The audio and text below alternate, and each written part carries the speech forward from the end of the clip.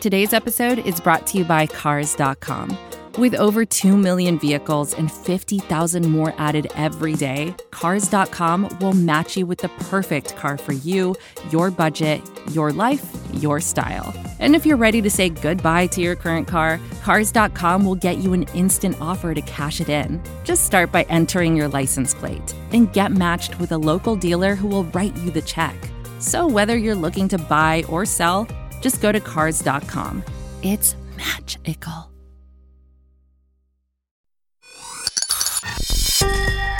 This is the Falcoholic Podcast, the official podcast of the Atlanta Falcons on the SB Nation Podcast Network. I'm Dave Walker. I'm joined by my partner in crime, Evan Birchfield.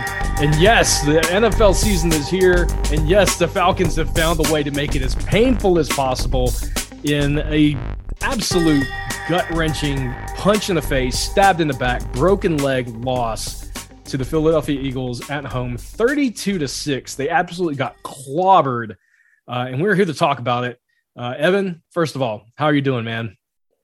I'm tired, DW. I'm tired. Yeah, let's get into this game because I'm sure people have a lot of thoughts about it. Oh, I'm sure. As you can tell by the score, this one did not go well. Let me say this. In actuality, the Falcons defense, I think, held their own from the majority of the game. They kept the Falcons within 2 scores up until late into the fourth quarter, and then the wheels came off, obviously, at the very end. At one point, it was 22-6, so the Falcons could have gotten back in with 2 scores. But, yeah, this is just not the way Terry Fontenot and Arthur Smith wanted to start their time with the Falcons. A lot of people felt like the Eagles were going to be one of the easier games on the schedule, and, of course, I don't even want to get into the fact that next week we will be playing the Tampa Bay Buccaneers. So we're going to focus on this game because that's all we can realistically talk about. This is, well, Evan, it was painful. What are your initial takeaways from this game, man? Well, first, let's start off with the good stuff. I had some Publix wings that were delicious. They have good wings. I will. Right. Had some nachos, amazing opening week food. Okay. So now that the good stuff's over with, the game was abysmal. If you literally, and this may be a hot take, but if you take away that first drive and like pretend like you came in and watched it after that first drive, couldn't really tell a difference between this and a dirt cutter offense. There was like some little flashes here and there, but it was all very boring. Didn't work. Being down by 20 plus points and you're still running the ball to Mike Davis for 4 yards, if that. I didn't get a lot of it. It seemed like they threw the towel in extra early, even before bringing in Josh Rosen after Matt Ryan was hit multiple times and literally like passed out on the floor. Yeah. I didn't get a lot of it. I want to be able to use we talked about it before the show or before we started recording. I wanted to be able to use he's a new head coach, speaking about Arthur Smith, but the Eagles also had a new head coach, so we can't use that as an excuse. He made the ultimate decision not to play most of the starters during preseason. Mm-hmm. And I think it really showed a lot of sloppy play on both sides of the ball from starters. A lot of them who didn't even play together in an actual game. I think that had a lot to do with it. But yeah, and then who thought the Jalen Mayfield thing would go completely sideways? And it did. So bad. He looked, because we can curse on here, right? Oh, 100%. Go for it. Okay. He was about as shitty as you could get. And I really hope there's some changes made, because if they think that they can try him out against Tampa Bay next week in Tampa Bay and get different results, then we've got some big problems with this coaching staff. Yeah, I mean, I'm not ready to go there quite yet, but to be fair, yes, if they continue to roll with what and the thing is, like, the next game against the Bucs, they have a fierce pass rush as well. Mm-hmm. So that does not bode well for getting this kid up to speed. The one thing is we talked about it all week, not to cut you off, but we talked about it all week that he was going up against Fletcher Cox. It wasn't even Fletcher Cox. No. It was like Fletcher Cox was going up against Lindstrom like the whole game. So it's like he even got the weaker of the defensive tackles who still thrived. Yeah, and that's and to be fair, Javon Hargrave is actually a fairly decent interior pass rusher in his own right. But this was an abomination. And Matt Hennessy at center, I felt was decent enough. He did at one point get absolutely walked back into Matt Ryan in one of the sacks. So that sort of looms large. But for the most part, I felt like Hennessy wasn't the issue. I think this is almost exclusively Jalen Mayfield just getting blown up repeatedly. Although, in total, the offensive line couldn't pass block to save their lives. And that is a major, major issue. And honestly, it's the trenches. Like we've talked about this before, but it was on the other side of the ball too. Grady Jarrett is amazing, but he is surrounded by a bunch of guys who just didn't do anything. And, we didn't see anything from Dante Fowler. He was invisible the entire game. We didn't see anything from Marlon Davidson, Bullard, any of the guys we were hoping might take a step forward. The only guy who maybe showed a little bit was Jacob Tuioti Mariner, who had the only sack in the game for the Falcons. But let's get into that. Let's talk about some of the stats. Let's talk about what the Eagles did on offense, because that sort of sets the stage here a little bit. So what are some of the numbers you can give us, Evan, for what Jalen Hurts and the Eagles offense pulled off on the Falcons? Yeah, I mean, Hurts had about as good as a game as you could get. 27 on 35 attempts, 264 yards, 3 touchdowns. He had 62 on the ground. Just terrific day for him, especially if you had him in fantasy. On the ground, though, Miles Sanders led the day for him, 15 carries, 74 yards. Kenny Gainwell, who was popular in draft rumors for the Falcons during the offseason, had 9 carries for 37 yards and a touchdown. And then through the air, obviously with Hurts having 3 touchdowns, Devontae Smith, their first round pick, 6 receptions, 71 yards, a touchdown. Jalen Reagor, who struggled last year, seemed really good on 6 targets. He caught all 6, 49 yards and a touchdown. And then Dallas Goedert, their tight end. Falcons always struggle against tight ends. He had 4 receptions, 42 yards, and a touchdown. They struggled in the air game all day. Oh, yeah. And what was odd is I don't want anyone to think I felt like this was a good defense. They weren't. They were decent enough, I think, for the fact that the offense was just giving him zero help on the other side of the ball. I felt like they were good enough to win this game if the offense did what we believed they were capable of. But on the flip side of that, it's like they were able to get like 2 fourth down stops, which they let the Eagles like march down the field on them and then stopped them twice on 4th down. I don't understand how they did that, but they did. That's sort of the story for me with the Falcons defense. They let the Eagles mostly do what they wanted to do. But when it came time, they were able to get some really key stops. So it's a mixed bag for Dean Pease. And honestly, with a rookie, essentially quarterback, this is his first year as the coming in starter for Jalen Hurts. Even though he started a few games last year, he's still, functionally a rookie. This is his first time really being the guy going into this season. He's got 3 receivers who were drafted in just the past year or two, including, as you mentioned, Smith this year. And for them to just basically drop 32 on this Falcons team at home in their first game under a new coach, a new offensive coordinator, like their head coach, Sirianni, he's barely been like, he's, in his 30s, he's one of the youngest coaches in the league. Has barely been a play caller. And he did that to this defense. But for me, it's the trenches, man. Grady Jarrett needs some help down in the middle. And this is something where until we see some of these guys step forward, this defense is probably going to be this mixed bag all year long. I still have faith for players like Deion Jones, AJ Terrell, and for the long-term, potential for guys like Richie Grant and Jalen Hawkins in the secondary. But this team just cannot seem to get it together in the trenches. And it looks like this first game, that's what the story is. And unfortunately, you're making a great point. And unfortunately, as you said, this is a season-long thing. I'd say if you were able to fix an area like running back, if you were having problems with rushing, you could bring in a running back and probably make it serviceable.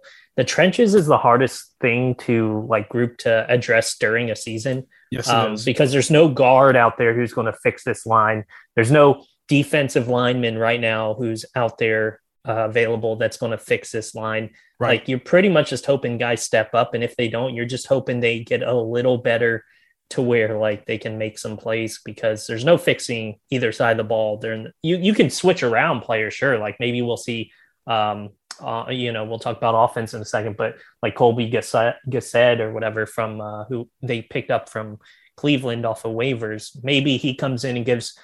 I can imagine he'd do a better job than what we saw today from Mayfield. But I feel like I would do a better job than Mayfield. Right. Those are the subtle changes that you can actually make, and maybe it'll help. But if you're expecting them to bring in Quentin Nelson or something, you're not finding anybody who's going to come in and just fix everything. No. And that's off-season stuff. And honestly, some of this is where the offensive line is concerned. The offensive line is less about the individual performances and more about the cohesion of those guys. So some of this may get fixed over time as these guys play more together. We have 2 brand new starters on the offensive line, at center, at left guard. And I fully expect they're going to see what veterans are available at left guard this week. I do not think the plan is going to be, just keep rolling with Jalen Mayfield at this point. You and I were joking that he may legitimately get a single-digit score in PFF this week. He was that bad. I do think they're going to look at what options are available as far as free agency is concerned to fix that left guard spot. They have to. You can't let Matt Ryan continue to have a second and a half in the pocket. Although I will say, Evan, the irony here is, and we'll talk about the Falcons offense in a minute, is that they actually were fairly good in run blocking early on, but we'll save that for the second half of the podcast. The Eagles offense though, man, if you were playing fantasy and you just decided, hey, you know what? No one is picking up Jalen Hurts because he was one of the worst rated quarterbacks last year, but he's playing the Falcons. I'm going to pick him up on waivers just because I think there's a chance he may end up being a good pickup. You probably have cashed out. Yeah. 27 to 35, 264, 3 touchdowns, no interceptions. Isn't this is the same story with the Falcons defense, making, below average quarterbacks look like absolute studs. Right. If there was ever a week in fantasy to cash out on Jalen Hurts, it's this week. And I want to say to Philly fans, if you are listening to this podcast, first of all, welcome aboard, and thank you for also why. But I would not go into the rest of this season thinking that Jalen Hurts is going to be this Pro Bowl quarterback, because as Falcons fans, we can tell you we have seen this story before. And we have made many teams overinvest in quarterbacks who are just not that good. So you may want to take a few weeks to evaluate your guy. What's insane is these are totally new people. Why is it the same sort of thing? This city everyone is new. It has to be. The city is cursed, man. I am fully on board with, and I've sort of, poo-pooed this idea before. When people brought it up to me, we're like, Atlanta's just a cursed city. No, I'm on board now. Atlanta's cursed. We're never going to win anything. I'm feeling that in my bones right now. And yes, we're all overreacting. There's 16 more games to go. And that's the thing. I tweeted it out, and I still have the same opinion. Like me and DW are saying some pretty negative things because sure, who wouldn't be able to after seeing what we saw. But at the end of the day, I'm still, not optimistic, but I'm not fully, full blown panic mode yet.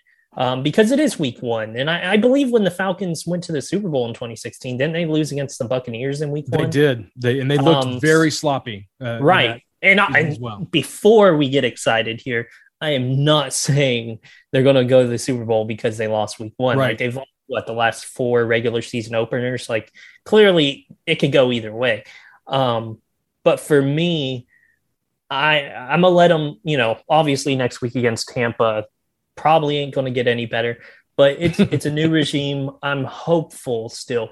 But at the same time, if you are a fan and you are pissed off and you've been given no reason to buy into this new regime at all. If you're not optimistic, don't blame you one bit. You shouldn't be. They didn't show anything today against a new head coach for the Eagles that showed that they were prepared for this game. Sloppiness all over the field. We're going to talk about offense and defense, but I can't pick really 1 or 2 players who I could go, yeah, they look good. Cordero Patterson, maybe. He surprised me as running back. That's my takeaway. Everyone else, whatever. I'm with you there. We're going to talk about the Falcons offense in a little bit more detail. We'll look ahead at the schedule. But before we do that, we're going to take a quick break. We'll be right back. This is advertiser content brought to you by Frito-Lay. Hello, I'm Chip Murphy, here to get you ready for the big tournament. Tonight we'll break down who will be cutting. Cut! What are you two doing? Sorry, Chip. Prez here got his feathers ruffled when I told him Ruffles has 0 chance of winning the title. And I was letting Dip know that she is not taking into account Ruffles' iconic ridges. Guys, it's March. We have to start talking about the tournament. We are. It is the 2023 Frito-Lay Snack It. We're talking about big-time matchups between Cheetos, Smart Food, Lay's, Sun Chips, and more. Just head to the Frito-Lay Snack Bracket and vote for your favorite chip, pretzel, or dip for a chance to win up to $1,000 or a year's worth of snacks. This sounds great. Keep up the good work. Just go to fritolaysnackit.sbnation.com. No purchase necessary. Sweepstakes ends 4/3/2023. Void where prohibited. Year's worth of snacks awarded in the form of 52 coupons, each good for 1 bag of chips. See official rules at fritolaysnackit.sbnation.com. And we're back on the Falcoholic podcast. I'm joined by my partner in crime, Evan Birchfield, recapping the Falcons' god-awful loss to the Philadelphia Eagles, 32-6 in week 1 of the 2021 NFL season in Atlanta. In a game where, honestly, the Falcons have 7 games in Mercedes-Benz this year. In a 17-game season, one of their home games is on the road, which is garbage to begin with. The flip of the coin gave them 8 games at home instead of 9, and one of those is going to be on the road. So this was one of only 7 games that they're actually going to have in Mercedes-Benz Stadium, and they gave us this. Which feels like just a kick in the teeth for Falcons fans. And let me say, we're going to have a podcast this week. Gina reached out to me this weekend. She's like, DW, I think it would be a great idea, which is always famous last words. It would be a great idea to use our Falcoholic podcast hotline number, the voicemail, to get fans to give us their reaction to the game. And we can put together a podcast just for that. And you guys absolutely have not disappointed because, Evan, you and I are recording this. It's not even 5:00 on Sunday. Mm-hmm. I've already got 10, 11 voicemails waiting for us. For those of you that do want to leave a voicemail, if you're listening to this podcast, the number is 404-592-2823. Yes, the number is 404-592-2823. Some of you have asked me if I intentionally chose the number 2823. And the answer is yes. I absolutely chose that number intentionally as part of the Falcoholic podcast voicemail hotline. Leave us a message about what you thought about this game, and we may play it on one of our upcoming podcasts. Evan, for anyone who's possibly listening to this driving to work or driving somewhere, is there a spot where they can find that number without having to come back through the episode, like on Twitter or Absolutely. Within the article? Yep. If you follow me on Falcoholic DW, or our Twitter account at Falcoholic Pod, you will see it referenced there. So it is available. Good point, Evan. Thank you for that. I've just been in those situations before, and it's like I can't remember that number. But please do call. It should be a lot of fun. Yeah, you know what? The thing that you and I have realized over the years is that a big part of what it means to be a Falcons fan is the therapy we get from each other in just sort of lambasting this team and making fun of them, and sort of, really leaning into the pain a little bit. Right. Because that's really what we know as Falcons fans. And yes, leave us your voicemails, curse as much as you want, and we're going to have a good time with it. So that's the important thing you mentioned, though, is that we are fans, like, not to derail the podcast 100%. Here, but like, I can't speak for other people covering the Falcons, but at the Falcoholic, we're all fans. So like right now, if you can't tell, me and DW are trying to keep it together and be professional, but I'm pissed off. DW's probably tapped into the tequila maybe a little early. Vodka. Definitely have the vodka going. Vodka. Yep. Okay. So yeah, we're right there with you. So yeah, definitely call that number when you're safely able to, and leave a question or thoughts or whatever. Yeah. And anything you can think of. And I do want to say this, because I've been told by some fans, hey, you guys are too negative. And I get it. And aren't all fans? If you're a Falcons fan, what are you thinking? But I do want to say this. I want to add this as a key thought. As you mentioned, Evan, that 2016 season started with the stinker of a game, and then they went on to finish 11-5 and obviously go to the Super Bowl. The 2015 team, which finished 8-8, started off with a win. The first game in the NFL season is rarely ever a predictor of how the season is going to go.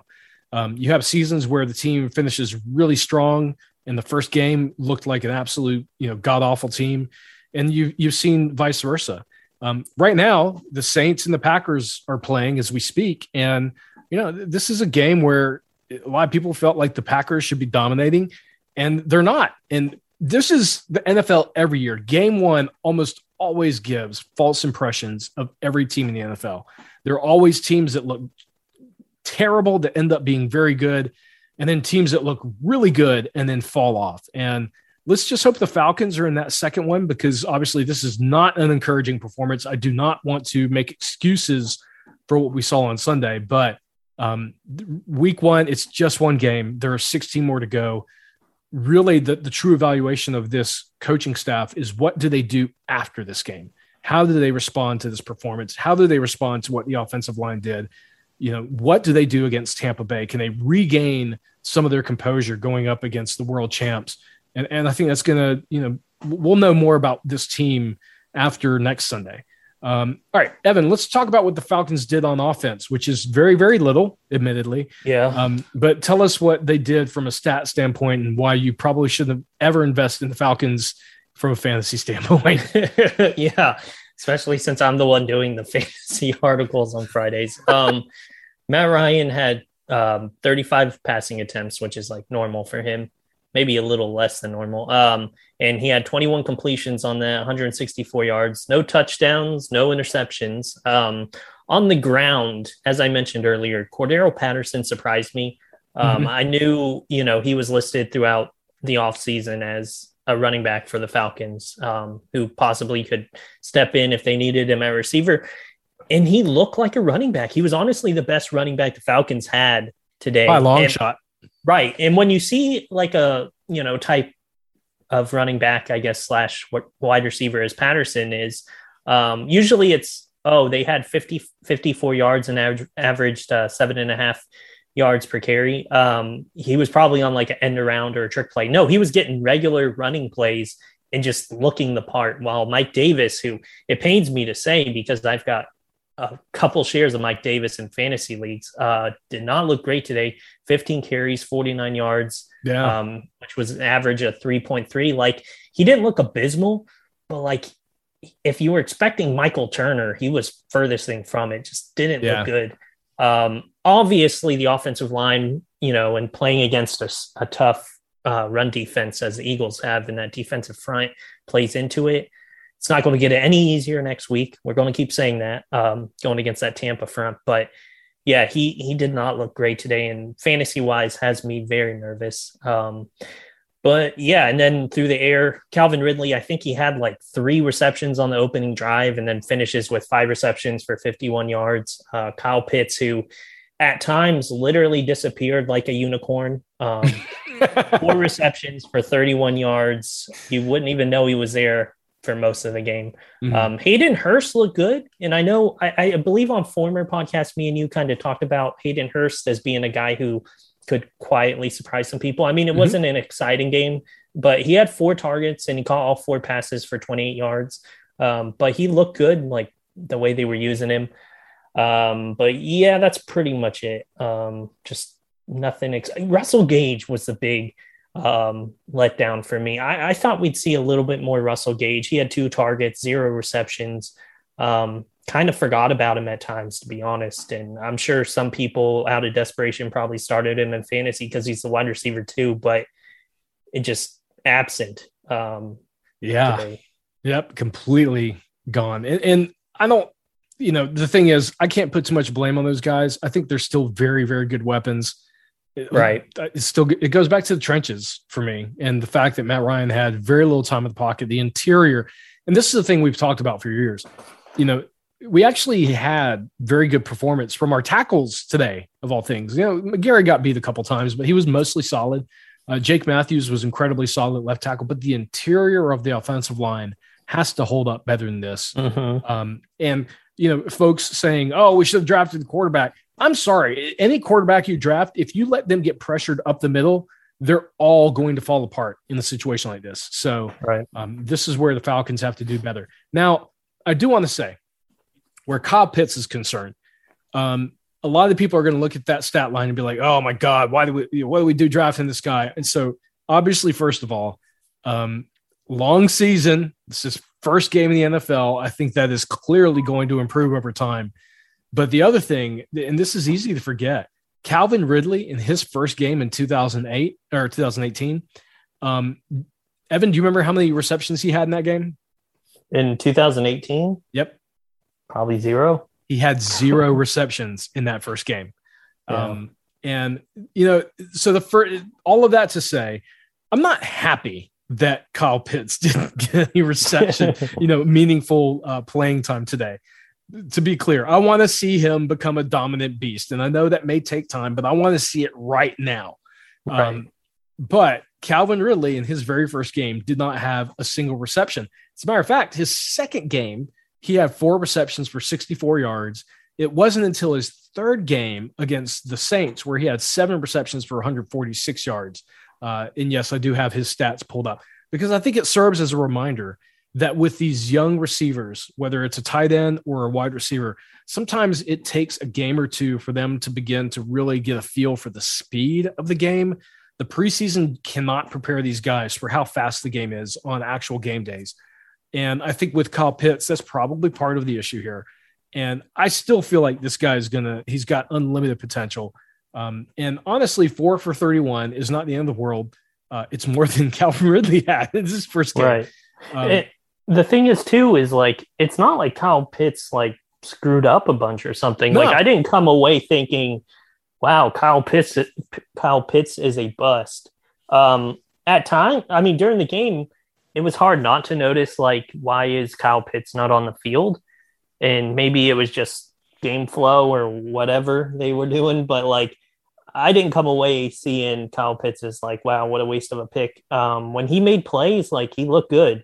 Yeah. But I think a lot of it's game flow. On that first drive, I mean, you even had Matt Chambers, one of our writers, who's usually pretty funny, literally like tweeting about how good they looked, which he never does. Yeah. I think everybody felt pretty good on that first drive. I mean, they took the ball first and came out and looked good, but then stalled in the red zone as they continue to do year after year after year, no matter who's calling plays.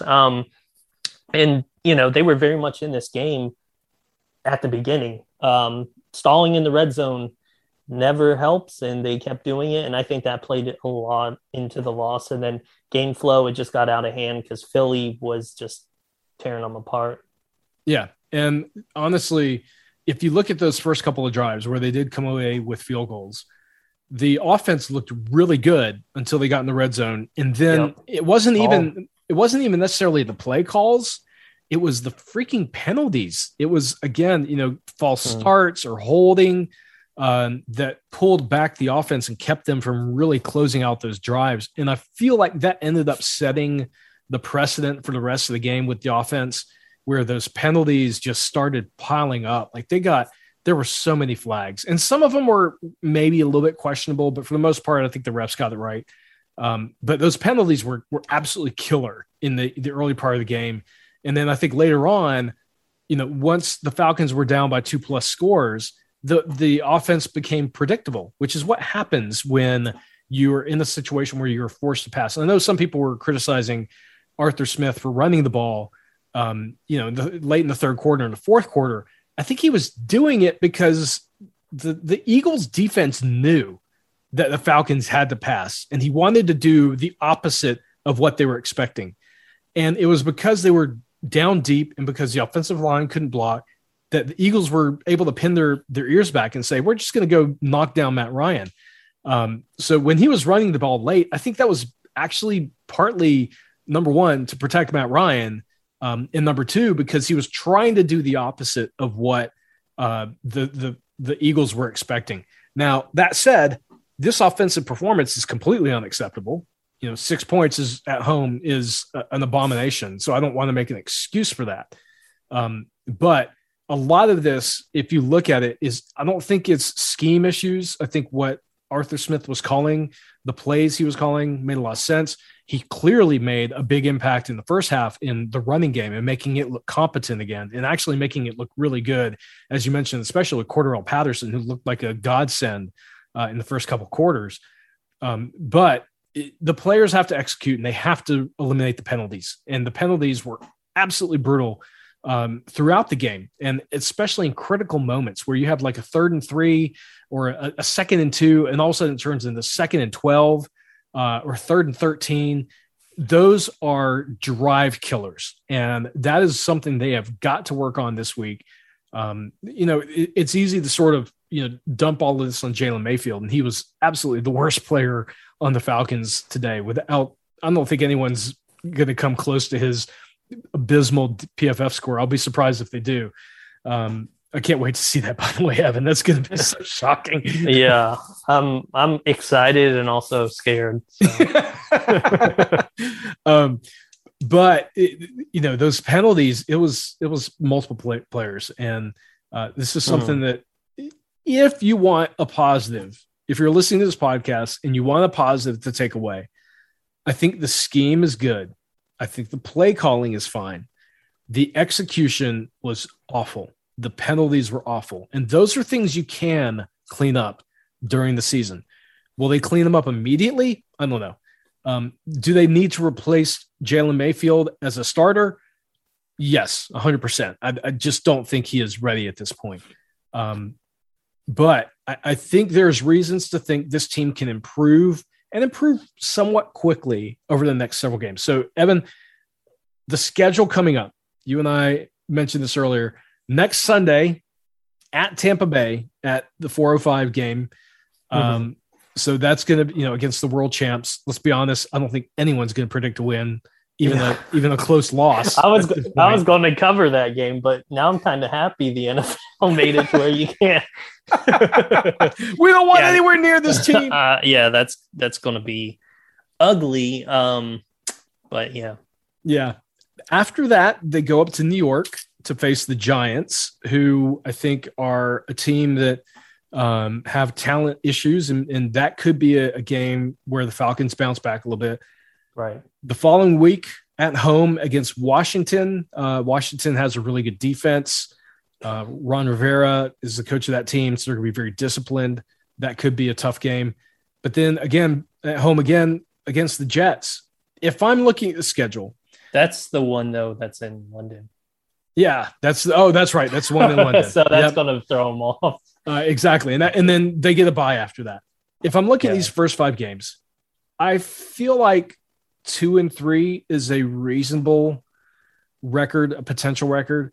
And 2-3 is not going to win you the division, clearly, but it's not the end of the world. It's going to keep you in the hunt. It's going to keep you relevant.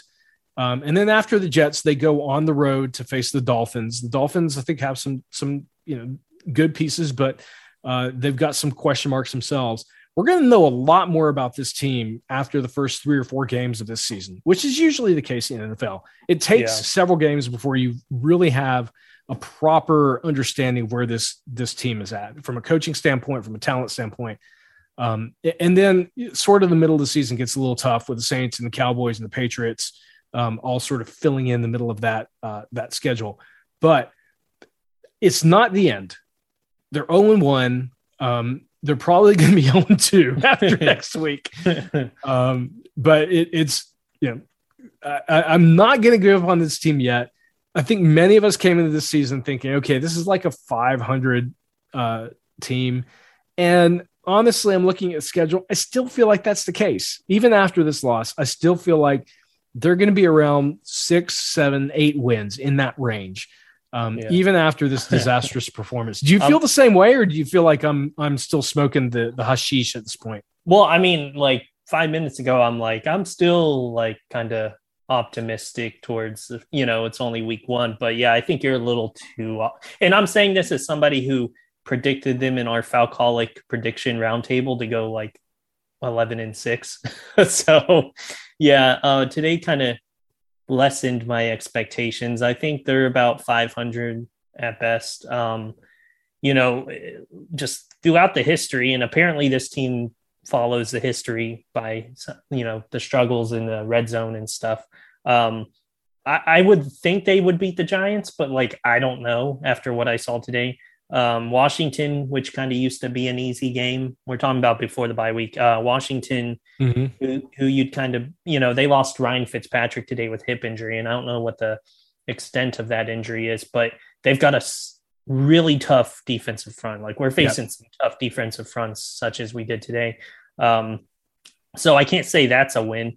The Jets game, I would say if it was in Atlanta, I'd feel good about, but it being in London at 9:30 a.m. Eastern time, so I don't know what it is over there, might be a little difficult on the players who aren't used to it. And anytime you're playing in London, honestly, it kind of throws off everything. I mean, I don't feel good about the record at this point, and it's only one game, so we'll see what happens next week. If they come out and look competitive against the Buccaneers, I'll definitely revisit that. But this game, I think if they would have lost to the Eagles a little closer, maybe it was like 32-28 or something, we could at least have a conversation about, okay, well, these are some simple fixes. They got smacked in the mouth 32-6. I mean, let's call it what it is. They got beat. And I mean, I'd like to see them adjust, but I can't imagine a tougher team to go against following a punch in the mouth than going against the Buccaneers in Tampa. So we'll see. But yeah, I'm not optimistic, but I'm not like totally out on the season either. Like it's one game, and we have an extra game this year, so it's kind of like a gimme. Yeah, I mean, and I guess it depends on what your expectations for this Falcons team was going into the season. If you thought they were going to get into the playoffs as an outside, maybe the 7th team in the playoffs, since we have that now. Like wild card at best. Right, the wild card at best, because there's no way they're winning the division. We all sort of agreed on that. I don't think there's anybody in the world that thought they were going to win the division. Then wild card at best, maybe you feel like that is shaken. I still feel like, again, this is a team that if they can correct some of these issues with the penalties, if they can correct some of these issues at left guard, they can make some leaps forward and win against teams like the Giants, maybe the Jets. The Panthers have some issues. The Jaguars, there are a lot of teams on this roster, the Lions that they're facing, later in the season, where there are opportunities for them to string together, enough wins where you get to 6, 7, maybe even 8 wins, and you improve on last season. You still end up with a decent draft pick. And you continue to build, and hopefully this year you build into the trenches where you're investing into the defensive line or the offensive line or both throughout the entire draft. And I think that's something that we're hoping for as we get into 2022. I don't want to write off this season because there's a lot of football left. Right. The Falcons could certainly surprise, but I don't think there was any expectation that this was going to be a playoff team or a serious playoff contender in 2021. And so along those lines, there is still a lot of reason to think this team can grow and develop from here and move into the next phase of what Falcons football is going to look like with some good building blocks. And you know what? It's probably premature to write off a player like Jalen Mayfield. It's one game. He faced a really good defensive line. If he bounces back and becomes like this Pro Bowl player, we're going to look back at this and say, man, that was terrible, but thank God he turned it around. Now, am I going to put money on that? Hell no, I'm not going to put money on that. Yeah, and probably not next week. Certainly not next week, not against the Buccaneers. But years ago, I remember at right tackle, and I think it was 2013, we were starting Jeremy Trueblood for most of the season, and he was just an absolute turnstile at the position. And we had this guy on the bench who had shown potential in camp. He looked the part. We thought he would, maybe be a good player. They finally put him out there. And then his first start, it was against the 49ers. One of the very first plays he made, he actually missed the block and he face planted into the ground, face first, literally couldn't even block the guy, completely missed him, dropped face first into the ground. That guy was Ryan Schrader, who ended up being a really good right tackle for us for several years. And I think it's important to remember that the first game does not necessarily define the careers of these guys. It's certainly not encouraging, but I don't think we can write any of these guys off yet. Let's see how they do against Tampa Bay. Evan, any final thoughts as we close out this podcast? Just be happy football's back. It's a game, and we all love it, and that's why we're all upset, and that's why you're listening right now. But overall, I'm just glad football's back.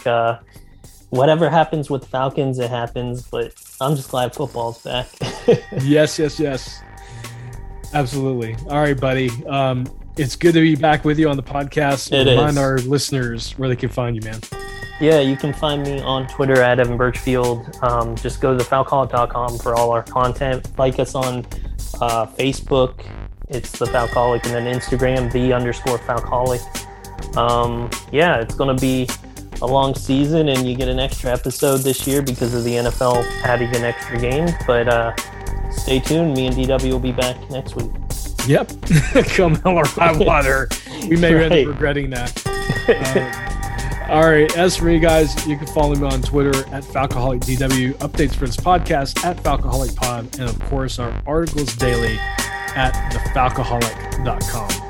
So for Evan Birchfield, this is David Walker. Thank you guys for listening in, and thank you for the angry voicemails you've sent so far. We're going to have some fun with this as Falcons fans can only do. And we will talk with you next time.